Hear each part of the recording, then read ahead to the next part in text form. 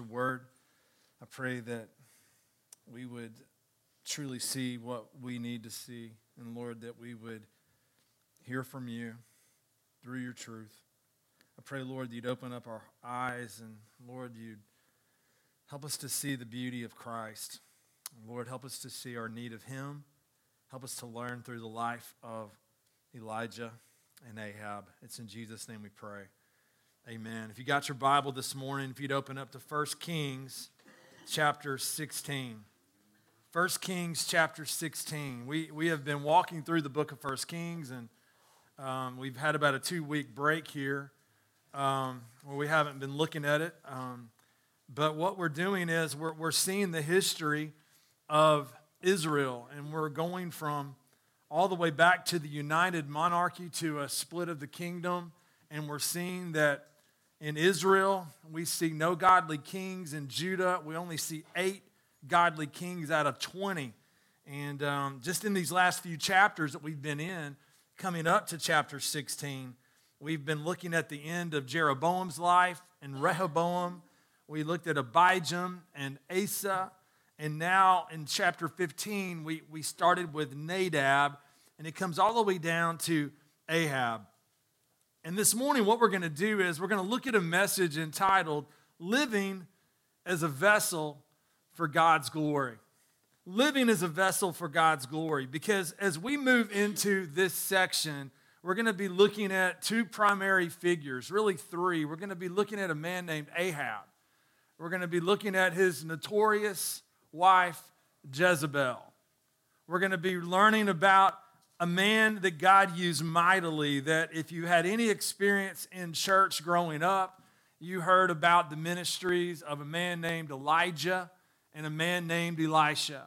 Well, the text now is going to be in chapter 17. We're going to be moving into the ministry of Elijah. So we've got so many things that are happening here, but what we're going to be doing, today we're just going to focus on chapter 17. I was going to go further than that, but I finally realized that wasn't going to be doable. And what we're going to be looking at is focusing on Elijah. We're going to have an introduction to Ahab. And next week we're going to be looking at the famous story on Mount Carmel, where we see the prophets of Baal and we see Elijah. And we see this showdown, so to speak, of Elijah putting on display not only the foolishness of pagan gods and pagan deities, but the power of Yahweh, the power of the God of Israel. And so this morning, as we begin, I want us to be thinking about this, because we're going to see in the life of Elijah a man that lived as a vessel for God's glory. And we're going to see a man that God used powerfully. And we're going to see how God's grace was demonstrated through his life. Look at verse 29 of chapter 16. We read in verse 29, in the 38th year of Asa, king of Judah, Ahab, the son of Omri, began to reign over Israel. And Ahab, the son of Omri, reigned over Israel and Samaria 22 years. 22 years this man reigned, and in verse 30 we begin to get a sense of this was a destructive time in the life of the nation. And Ahab, the son of Omri, did evil in the sight of the Lord. And notice that last phrase there in verse 30, more than all who were before him. And if you've been with us in just the prior section that we were looking at, in chapter 15 into chapter 16, we are looking at an amazing amount of wickedness on display. We are seeing idolatry. We are seeing a disobedient, rebellious spirit in the lives of so many of these leaders, that to say about a particular leader that they did more evil than all who were before him is astounding. It's significant. We read in verse 31, and as if it had been a light thing for him to walk in the sins of Jeroboam, the son of Nebat, he took for his wife Jezebel, the daughter of Ethbaal, king of the Sidonians, and went and served Baal and worshiped him. Amazing verse. Like, here's a man whose evil stands on its own 2 feet, so to speak. But to imagine that a man this wicked went after a woman as wicked as Jezebel. I tell you, it's amazing, isn't it, how evil finds evil. You ever notice that? It's sad and it's heartbreaking. And I think if we see the gospel in light of those observations, we see but by the grace of God, so would we go the same way.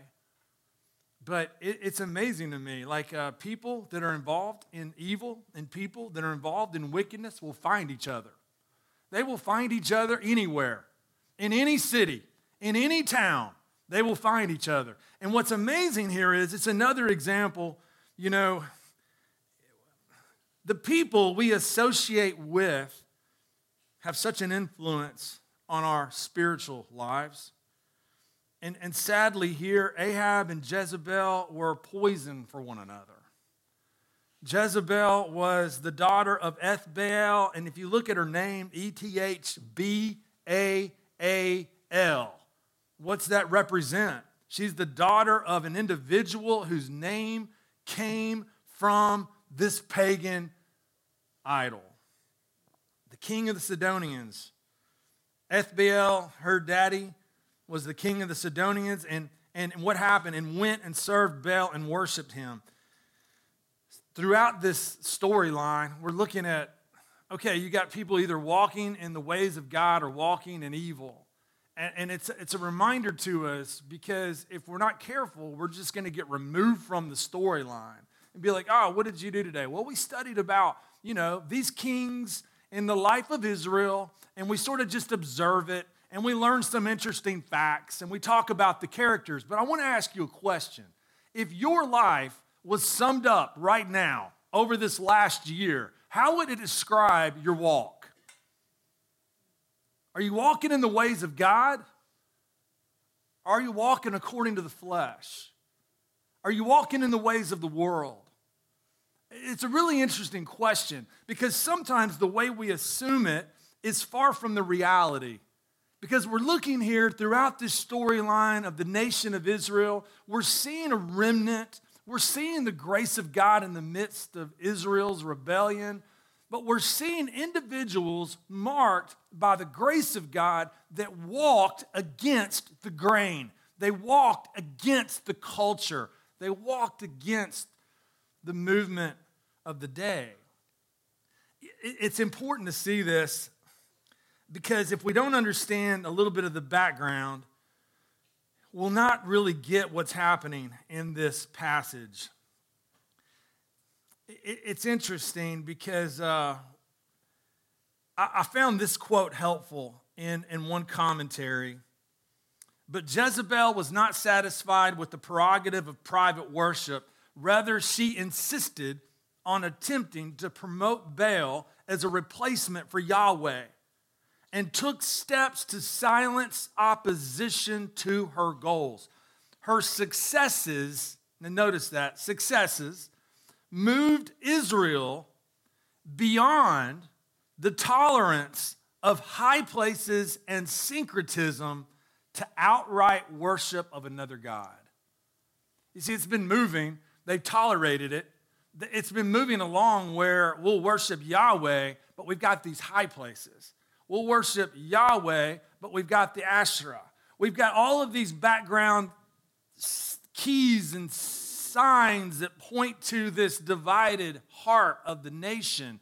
But now we're going to a place where through the life of Ahab and Jezebel, they want to outright replace the worship of Yahweh with the worship of Baal. And it's in this backdrop that you begin to see Elijah emerge. It's important to see. Verse 32, he erected an altar for Baal in the house of Baal, which he built in Samaria. Verse 33, and Ahab made an Asherah. Ahab did more to provoke the Lord, the God of Israel, to anger than all the kings of Israel who were before him. He provoked the Lord to anger. If we could just understand, that the serious nature of the holiness of God, that Jesus is not an add-on to our life to give us a better life, to give us more contentment, or to make our lives more joyful. But we are literally hanging in the balance of the wrath of God. And we have provoked a holy God to anger. And there's nothing in our own work, in our own way, that can earn the favor of God. It really, passages like this help us to see why is it so significant that in the midst of the rebellion of the nation, that God left a light in Jerusalem for the promised one that would come through the Lord Jesus Christ. I pray that one of the things we learn as we go through the book of 1 Kings is that we would see, wait a minute, this problem is nasty. This problem is severe. This is not just simple mistakes. This is not just, errors of their way. This is people that have provoked the Lord to anger. And you say, wait a minute, that's not the kind of God I want to serve. Well, you got to remember something. Maybe your frustration with that type of concept is a misunderstanding of the holiness of God. He can't look upon sin. He's holy and perfect righteousness. And yet what we see is in the midst of a statement where God's anger is being literally demonstrated and he's being provoked to anger, we see the backdrop as Christians of the glorious redemption that's in Jesus Christ.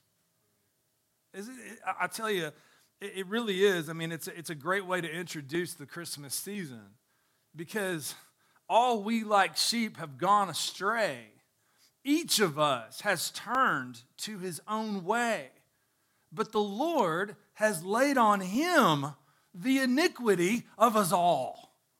You see, the gospel goodness of grace, it's not a message that, hey, try harder, live a better life, go to church more, be more ethical, be a good person. It's the realization, no, you've provoked a holy God to anger, and the only solution is the Lord Jesus Christ.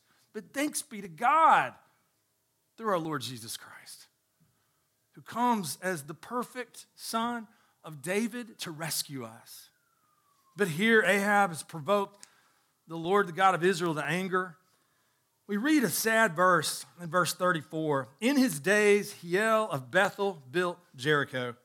He laid its foundation at the cost of Abiram, his firstborn, and set up its gates at the cost of his youngest son, Segub, according to the word of the Lord, which he spoke by Joshua, the son of Nun. What a sad passage. The nation has drifted so far that they literally have mocked the ways of a holy God. You see, to understand this, we have to read Joshua 6:26. Notice this passage. Joshua laid an oath on them at that time, saying, "Cursed before the Lord be the man who rises up and rebuilds this city Jericho. At the cost of his firstborn shall he lay its foundation, and at the cost of his youngest son shall he set up his gates." That didn't deter Hiel of Bethel. But you know what it did? It cost him his sons.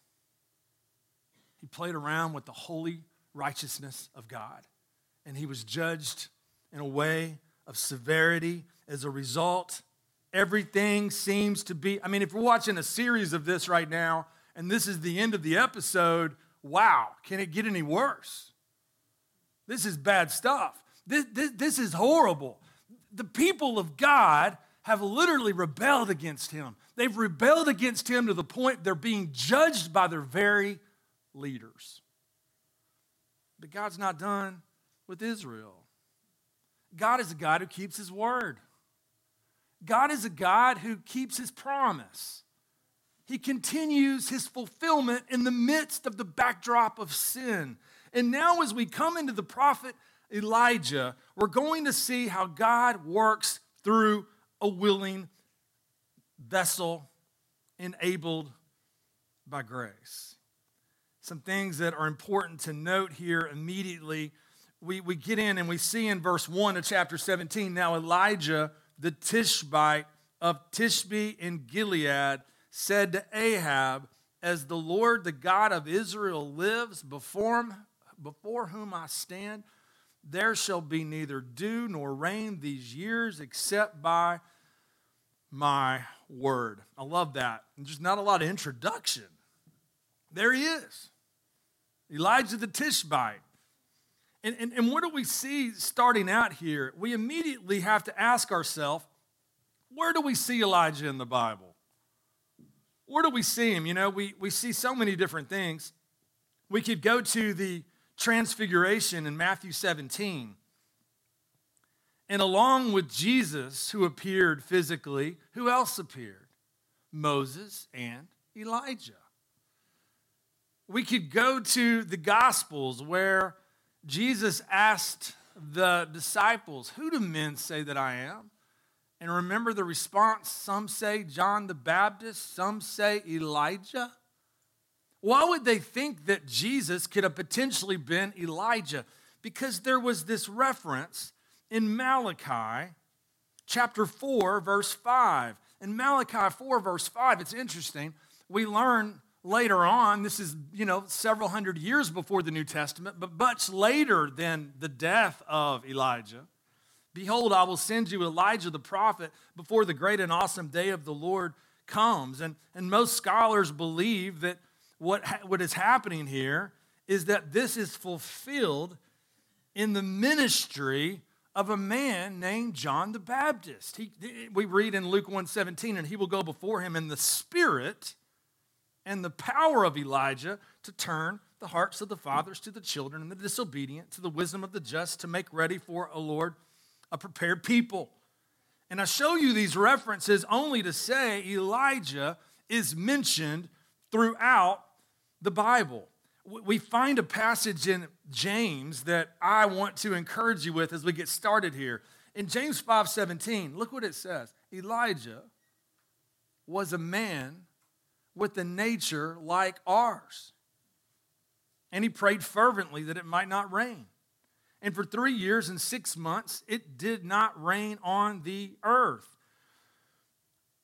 One of my favorite parts of looking at the life of Elijah is the shocking first phrase of verse 17 here. Do you find that to be a little like, whoa? I mean, we can look at Elijah like he's Superman. We can look at Elijah like he jumps out of a phone booth. But Elijah is a man that's simply a vessel. He's no different than we are. He's a man that is in need of the same redemption that we're in need of. He's a man that's in need of the grace of Jesus, no different than we are. But we see that Elijah was used by God, and we're going to examine his life this morning from chapter 17. And when I was thinking about his life and thinking about how we see God's glory manifested in this servant, it reminded me of a passage that Paul writes in 2 Corinthians.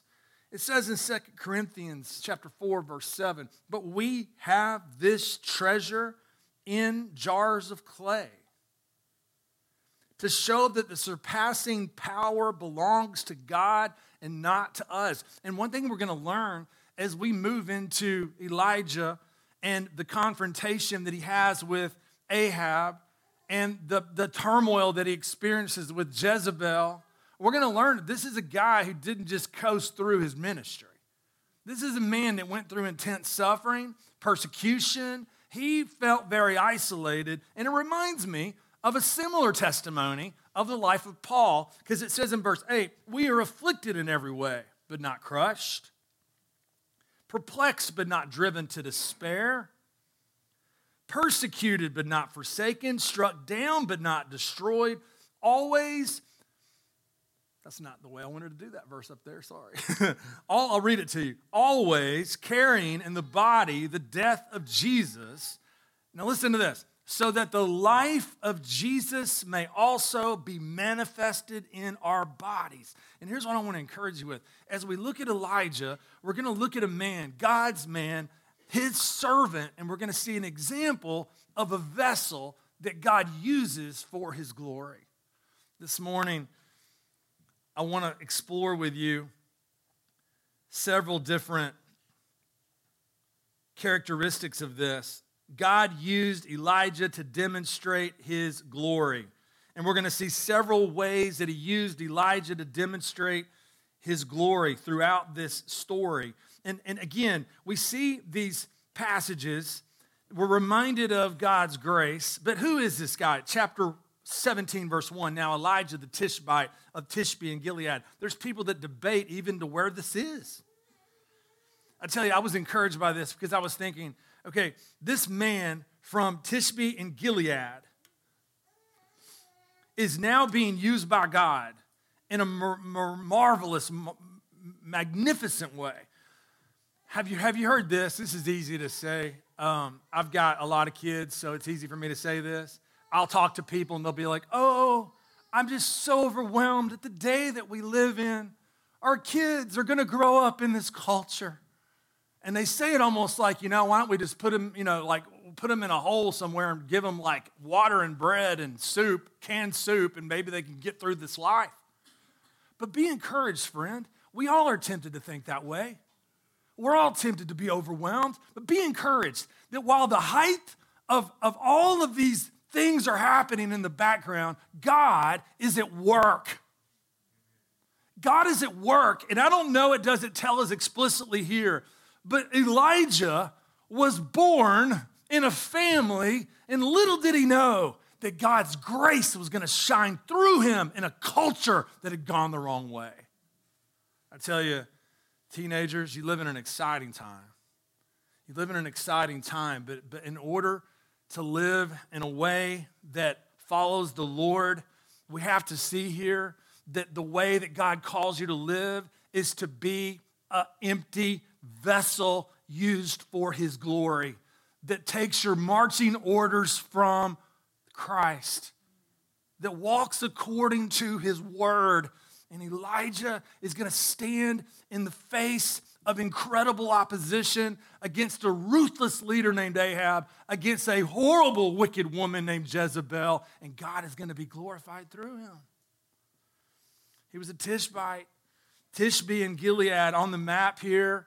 If it's working, the screens are having trouble this morning. So that map's pretty cool if you could see it, but you can't. That Tishbe, when we look at, is over here. Okay, over. Thanks, Anita. Anita gave me a hand signal. Tishbe's up there. Let's see where we're at. I hope I don't make the speakers go off here. You see it up there? Up by Sidon. Tishbe's over here at the bottom right. In a moment, we're going to see this place called Zarephath, where Elijah is going to minister to a widow. It's all the way up there at the top near Sidon.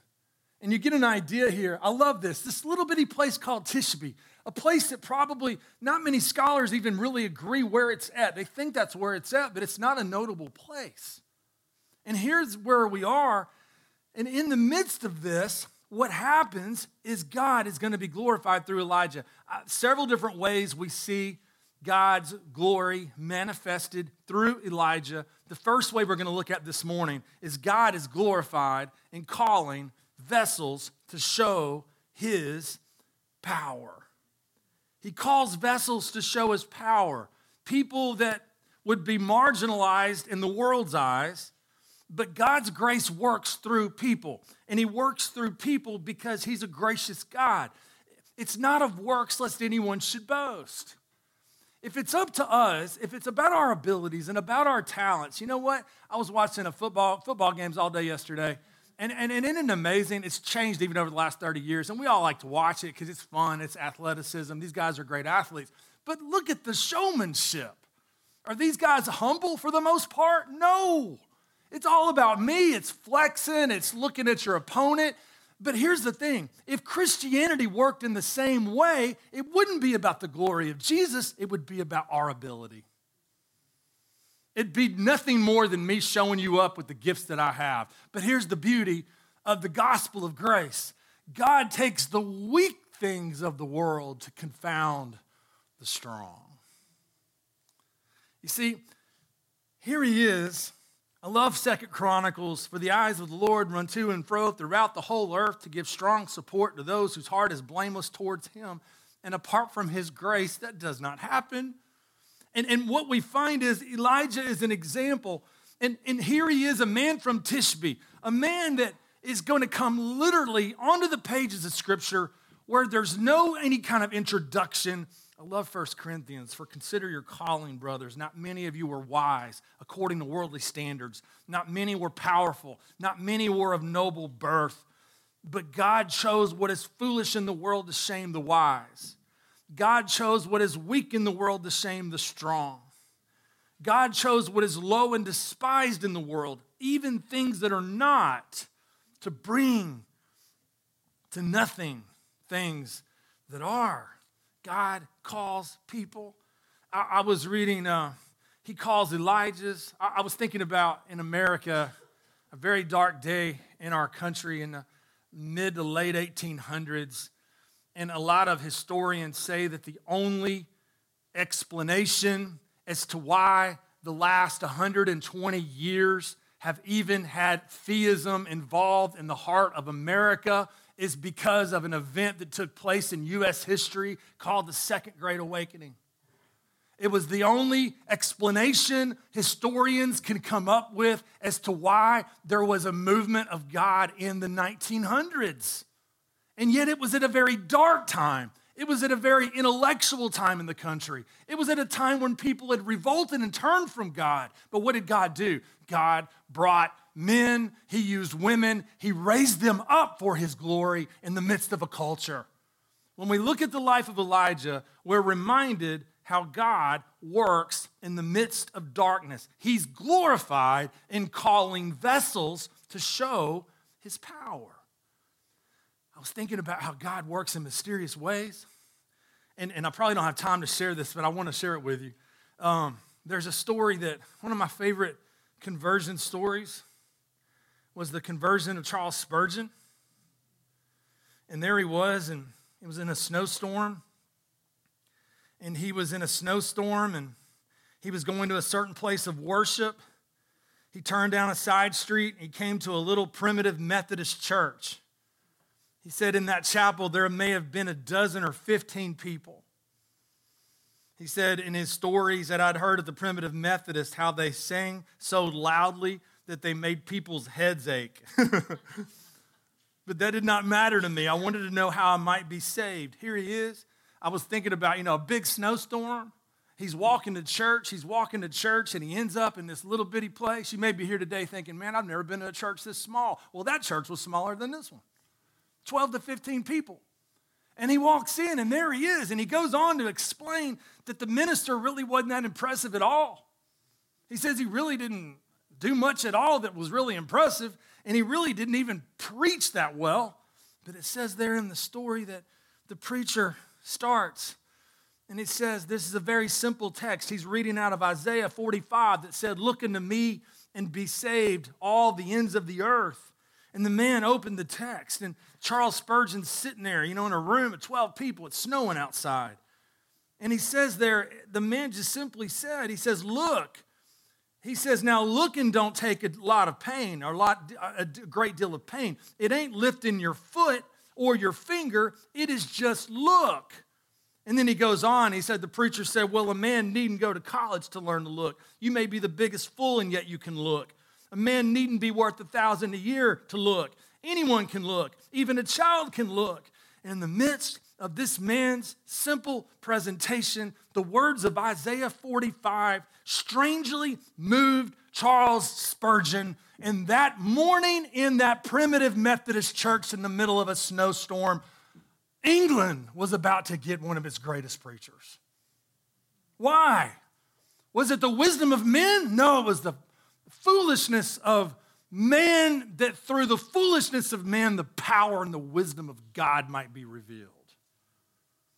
I want you to be encouraged because I'm with you. Don't get me wrong. I see some of the ways and some of the things we vote for as a country, and it grieves me. I see some of the wickedness on display, and yet when we look at this, be careful not to get into a defensive, caustic, cynical, sarcastic attitude, but let your faith and your trust be in the God who fulfills his promises. God is not mocked. His ways are sure. And when we look at the story of Ahab and we look at the call of Elijah, we're reminded that God calls people to demonstrate his power. He calls people to demonstrate his power in the midst of times where it just looks impossible. Another thing I think we see here is not only is God glorified in calling vessels to show his power, but God is supreme over all. When we look at Elijah and we want to study his ministry and his life, that God brings him on the scene while King Ahab is leading Israel, and we see the Baal, and we see Jezebel, and we see the idolatry, this really helped me in my study. One article said that it's key to understand that the Baal of Ahab and Jezebel was a storm god. Now understand that. You may be thinking, why is that significant? Well, it's going to get really significant because in chapter 17, what does Elijah tell Ahab? He says, there shall be neither dew nor rain these years except by my word. Now, isn't that interesting? Because they claim to serve the storm god. And that wouldn't make sense. If somebody was proclaiming the way of Yahweh, the God of Israel, how would the storm god be insulted by a rival? But here, God is using Elijah to demonstrate his power. You see, they had to come up with an explanation as to why there would be seasons where it didn't rain. And so the Baal worshipers believed something really strange.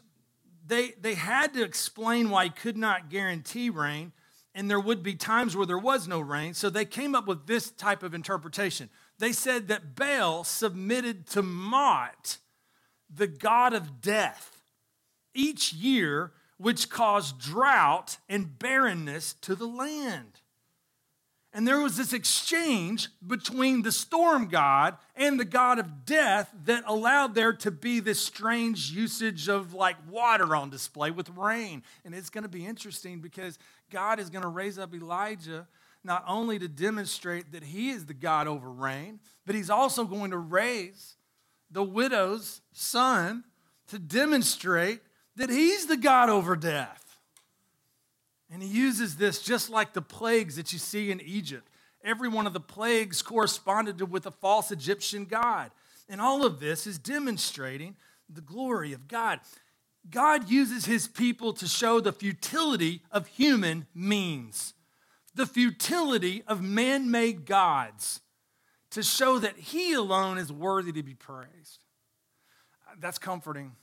Be encouraged as we study the life of Elijah. We live in a culture that has many idols. And there's many idols, and everyone is a worshiper of something. There's no worship-neutral people. Even people that deny God's existence, they're worshipers of something. But yet, in the midst of all of this idolatry, even in the world we live in today in 2022, in the midst of all of what's taking place around the globe, God uses servants. He uses empty vessels. And through them, he demonstrates that he is supreme over all in the life of his servants. Another way that we see God's glory on display here is that God keeps his word. God keeps his word. He can be trusted. And we learn that through Elijah's life. Here's a man from Tishbe. His life points us to following God because his life is a testimony that God can be trusted. If you spent time with Elijah, based on what we read in the text, he was a man that wholeheartedly believed that God's word was true and it could be trusted. And in his life as a servant, it demonstrated the glory of God, that God indeed was trustworthy. When we look at this, you may be thinking, why is that? Look at chapter 17. How could Elijah say this? Now Elijah the Tishbite of Tishbe and Gilead said to Ahab, as the Lord the God of Israel lives, before whom I stand, there shall be neither dew nor rain these years except by my word. Now that's a powerful statement. And as the more we get into at the end of chapter 17 and into chapter 18 next week, you're going to see that Ahab was very intimidating. to the point to where one of his servants, a guy by the name of Obadiah was nervous when he had an encounter with Elijah in chapter 18 because he's like, oh boy, I've got to go reveal this to Ahab. And he's thinking he may lose his life. But now he's making these bold declarations. Where's his confidence? Is this just a bravado of a young prophet who's energetic? No, this is a man who believes wholeheartedly in the promises of God. And he believes that God's word is to be trusted. And in his life, as he lives in real time, the culture is seen through a man, the glory of God displayed, that God can be trusted. Love this. And the reason why we see this is because Elijah knew the Bible. Deuteronomy said what? Take care lest your heart be deceived, and you turn aside and serve other gods and worship them. Then the anger of the Lord will be kindled against you, and he will shut up the heavens so that there will be no rain, and the land will yield no fruit, and you will perish quickly off the good land that the Lord is giving you. I came across this explanation of verse 1 through Dr. Morita, and I think he's right on the money here. I think what's happening is that Elijah was bold and strong in this declaration because he wholeheartedly believed that God's word was true. And he knew that the storm god, Baal, was a fraud. And he knew that God would honor his word. And he knew that God was going to speak the truth. And so what happens is that not only is God glorified in calling vessels to show his power, not only is God showing through Elijah that he is supreme over all, but God keeps his word. I went through a search on 1 Kings and just looked for everywhere that the word of the Lord, the word of the Lord, the word of the Lord, the word of the Lord, because that's what it says here, even in the opening verses. It's used a ton of times. And every time that it's used, the one thing that you can take to the bank is that whatever it says happens. The word of the Lord is true. The word of the Lord is true. So when the word of the Lord comes to somebody, what happens in the events that follow reveal that the word of the Lord is accurate, firm, true, reliable, and trustworthy. And friend, in our life as Christians, as we trust in not only the word of God, but the God of the word, our lives become reflections of the trustworthiness of God. And I'll tell you, what better place to shine that truth than in a culture that is wandering and has no bearings spiritually? If you live amongst people who are serving false gods, they need the truth of the living God. And God calls his people to be light in the midst of that culture as to his trustworthiness. Elijah serves as a great example. Another reality and another way that God's glory is on display through Elijah is that God meets our needs. God meets our needs. When we get into chapter 17, look at verse 2. And the word of the Lord came to him, depart from here and turn eastward and hide yourself by the brook Cherith, which is east of the Jordan. You shall drink from the brook, and I have commanded the ravens to feed you there. So he went and did according to the word of the Lord. He went and lived by the brook Cherith that is east of the Jordan, and the ravens brought him bread and meat in the morning and bread and meat in the evening, and he drank from the brook. Seems like a very basic, simple lesson, but when we look at Elijah, we are reminded that God meets our needs. And in fact, what we're going to see is that Elijah is going to be sent to a woman of Zarephath, a widow. And as she goes to the widow of Zarephath, he is going to ask her to literally feed him. And the woman in verse 9, it says in verse 10, so he arose and went to Zarephath, and when he came to the gate of the city, behold, a widow was there gathering sticks, and he called to her and said, bring me a little water in a vessel that I may drink. And as she was going to bring it, he called to her and said, bring me a morsel of bread in your hand. And she said, as the Lord your God lives, I have nothing baked, only a handful of flour in a jar and a little oil in a jug. And now I'm gathering a couple of sticks that I may go in and prepare it for myself and my son, that we may eat it and die. And Elijah said to her, do not fear, Go and do as you have said, but first, make me a little cake of it and bring it to me. I mean, this is really pushing her faith, isn't it? You've got one piece of bread left, 2 pieces of bread, and he's saying, hey, give me some first. But what happens? First, make me a little cake of it and bring it to me, and afterward, make something for yourself and your son. For thus says the Lord, the God of Israel, the jar of flour shall not be spent, and the jug of oil shall not be empty until the day that the Lord sends rain upon the earth. And she went and did as Elijah said, and she and her household ate for many days. The jar of flour was not spent, neither did the jug of oil become empty, according to the word of the Lord that he spoke by Elijah. Again, what do you see? The word of the Lord is sure. He can be trusted, but we also see in this principle of chapter 17, 1 through 7, and chapter 17, 8 through 16, that God is faithful to meet his people's needs. God is faithful to meet his people's needs. I don't know about you, but you'd think preachers would have that one down in their own personal experience, but I find myself sometimes foolishly doubting the promises and the provision of God. Anybody else with me in here? Sometimes I'm tempted to think that I have more security because of credit cards, because of insurance, because of a paycheck, because of health that's pretty good, because of all these other things. And yet what we learn from the life of Elijah is that God is the one who meets our needs. God is the one who sustains us. God is the one who provides for us. We can learn so much here. Jesus said, but seek first the kingdom of God and his righteousness, and all these things will be added to you. Philippians 4 says, and my God will supply every need of yours according to his riches and glory in Christ Jesus. Isn't it comforting to think that there's nothing that you will face in this lifetime that is outside of the provision that you have in Jesus Christ? There's nothing that you will face where God will not be faithful to keep his word. And we read this in so many different places. Psalm 23 speaks of the Lord is my shepherd, I shall not want. He's the one who takes care of me, is a good summary of what follows. In Matthew 6:11, Jesus instructs, after giving the most wonderful beginning as to how we ought to pray, our Father who art in heaven, hallowed be thy name, thy kingdom come, thy will be done on earth as it is in heaven. He turns right around, and shockingly, the God over the universe asks individuals to pray for their daily needs.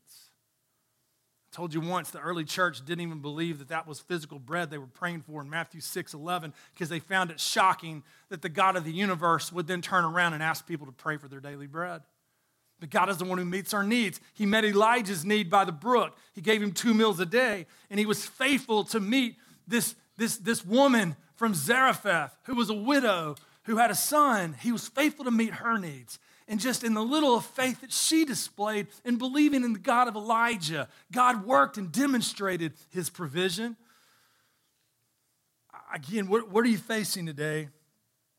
What are you facing? Be reminded, God is the one who sustains our lives, and he's the one who will sustain us. He's the one that will carry us. He's the one that's allowing you to breathe right now. He's the one that's keeping everything working in your body right now. Your life could be, just like his mind could, a house of cards. And why isn't it falling apart right now? Because the God of the universe is sustaining you even to be here and listen to me. As long-winded as I can be. There you are, and we are all here, and I'm standing here only because of the grace of God and his sustaining power. Amen? Elijah teaches us that. His life is a demonstration of that. We got to hurry. We're almost done. Another way that God's glory is seen here is not only that God is glorified in calling vessels to show his power, not only in God is supreme over all, God keeps his word. God meets our needs. But number 5, God sees the outsider. Wait a minute. A lot of people, when they have a misunderstanding of the Old Testament, I thought the Old Testament was a book for the Jews and the book for Israel. But where does God see fit to call Elijah here? You've got this man from Tishbe, and you've got this woman from Zarephath that's in Sidon. She's a Gentile. In verse 8, then the word of the Lord came to him, arise, go to Zarephath, which belongs to Sidon, and dwell there. Behold, I've commanded a widow there to feed you. Here's a man that's simply acting as a vessel. He's a servant. And just through his obedience and just through his servanthood, we are learning about these amazing characteristics of who our God is. I pray that that would encourage us today. How might God shine through you as you submit to him to reveal his glory around the people in your midst? And he goes to this woman, and it reveals something that God sees her, where she is. Wouldn't you love to see the scene of Elijah rolling into Zarephath and coming into this widow's house? Can you imagine? You don't know what's going on. She's a widow. She's been through pain in her life. She's got a precious son. He comes in, and what happens? Jesus mentions this woman. And this is one way we ought to raise our eyebrows, because, wait a minute, you mean in the life and the ministry of Jesus, he brings up this story? Absolutely, Luke chapter 4. In Luke chapter 4, it's when the people of Nazareth were rejecting Christ. It's the one where, I wish we had another hour today, but don't worry. It's when he goes into the synagogue. He opens up the place of the book where the scroll was, and he reads this passage. And you got to imagine, they're all sitting there looking at Jesus. And he opens up the scroll. And he founds the place where it's written, and Jesus is there. The Spirit of the Lord is upon me, because he has anointed me to proclaim good news to the poor. He has sent me to proclaim liberty to the captives and recovery of sight to the blind, to set at liberty those who are oppressed, to proclaim the year of the Lord's favor. And listen to this. And he rolled up the scroll and gave it back to the attendant and sat down.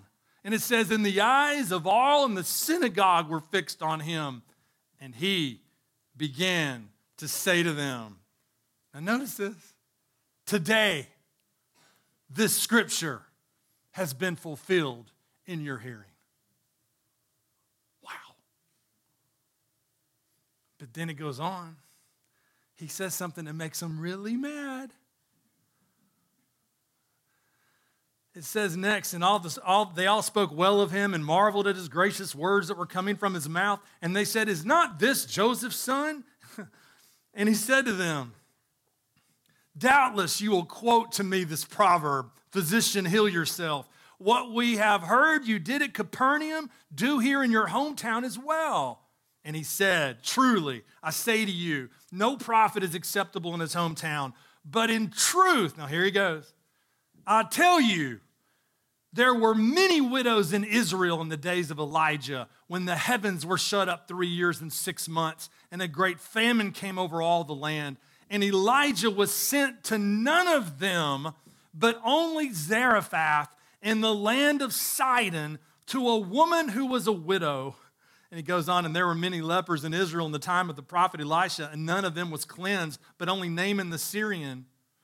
When they heard these things, all in the synagogue were filled with wrath, and they rose up, drove him out of the town, brought him to the brow of the hill on which their town was built so they could throw him down the cliff. Then it says, but passing through their midst, he went away. His time had not yet come. I remember being in Nazareth about 10 years ago, and a lot of things happened in Nazareth when I was there. It's a side story. But in Nazareth, we were on a hill, and on a hill we were looking out. And it was like, the guide was like, hey, I don't know where it was, but this would have been a place that would have been common. That could have been the area where they're like, we're taking you out right here. We're pushing you down this hill. But what happened? Jesus is revealing to them that God has a heart for the outsider, that God had a heart for the Gentile. In the midst of Israel's rebellion, God was bringing the gospel to the Gentiles. And I love this because in Abraham's promise he received from God in Genesis 12, he says, you'll have a son, Abraham, and in you, Abraham, all the families of the earth shall be blessed. Not just the Jewish ones the Gentiles. And Elijah's ministry reminds us that there's a place for the outsider. There's a place for those that are apart. And I tell you, that ought to be good news for a bunch of people from Scottsboro, Alabama. Friend, the gospel came to us across the sea as a result of God's graciousness, even revealed to this widow in Zarephath. And if God didn't have a heart for the widow in Zarephath, we better run and take cover. But the news of God showing compassion and empathy to the widow in Zarephath is a reminder that God loves the world. He has a heart for all. The final one, God not only sees the outsider, but through Elijah as a servant, God demonstrated his glory. And through Elijah, he demonstrated that he is a God who raises the dead. And you know what happens, I think, maybe from Sunday school in the past, but look at verse 17. And after this, the son of the woman, the mistress of the house, became ill, and his illness was so severe that there was no breath left in him. And she said to Elijah, "What have you against me, O man of God?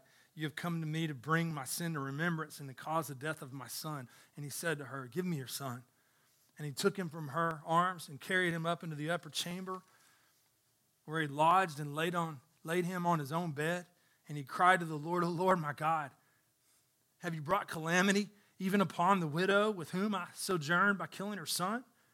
Then he stretched himself upon the child 3 times and cried to the Lord, "O Lord, my God, let this child's life come into him again."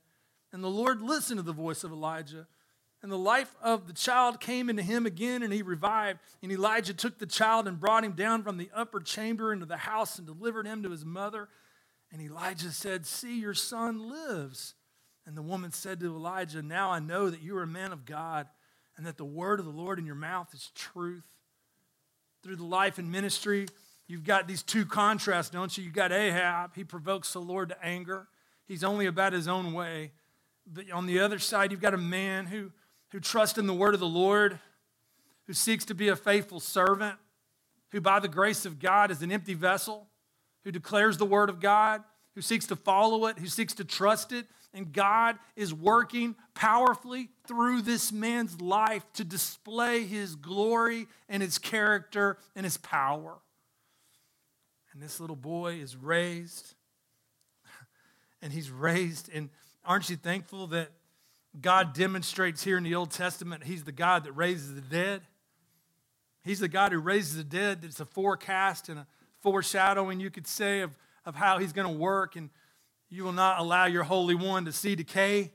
And how did he fulfill that? He fulfilled it. You know, in Isaiah 53, there's even a promise of the resurrection. And Jesus would not see decay. But after 3 days in that grave, he rose from the dead.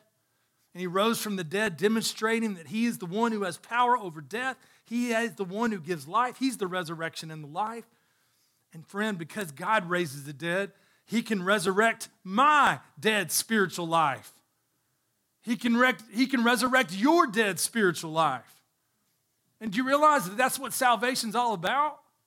I've heard people say, you know, a guy gets up and says, "Hey, you know, I was on drugs for 9 years and then I came to Christ." And then the next person gets up who's been in church his whole life and he goes, "Well, my testimony's not as profound." I'm like, "No, buddy, yours is every bit as profound, because he was dead, he got raised, you were dead, and you got raised."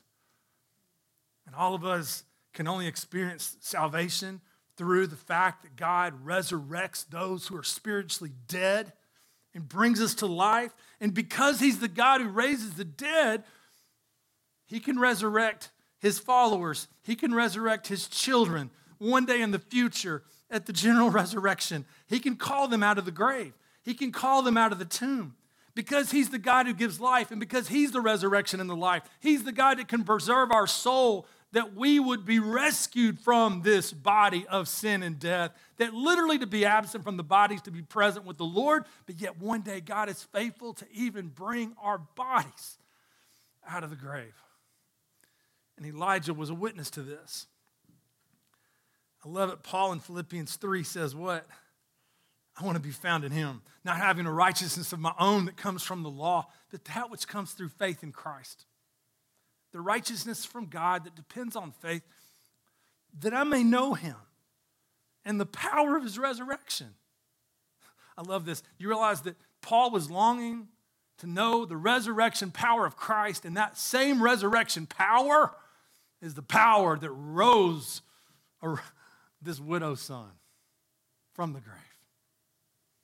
So we look at this morning. God uses Elijah to demonstrate God is glorified in calling vessels to show his power. God is supreme over all. God keeps his word. God meets our needs. God sees the outsider. God raises the dead. And this morning, by God's grace, could we pray, all of us, and say, God, would you help me to be willing to be an empty clay pot? To be an empty vessel? God, would you help me to see that it's not about my abilities. It's not about my influence. It's simply about being a vessel to take you at your word, to, again, receive my marching orders from you, to trust you. And then the miracle in this is that as his Spirit works in us, I tell you, you may be thinking today, you don't understand, I don't have any influence. You may be thinking, I'm not anything. Well, get in line. Join the rest of us. The beauty is that God takes people from Tishbe and he takes widows from Zarephath. And if there's room for them, friend, there's room for us. And by his grace, Jesus says in the same way, let your light shine before others so that they may see your good works. And what happens as a result? They give glory to your Father who is in heaven. Let's pray.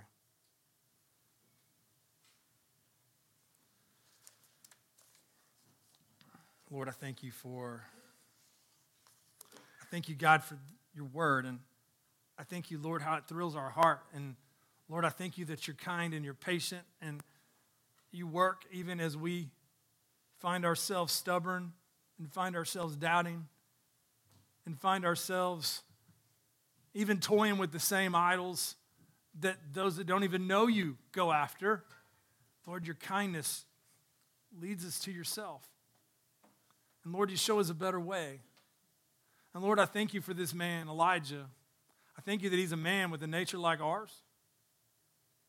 And I thank you, Lord, for how he was usable, which points to your glorious grace.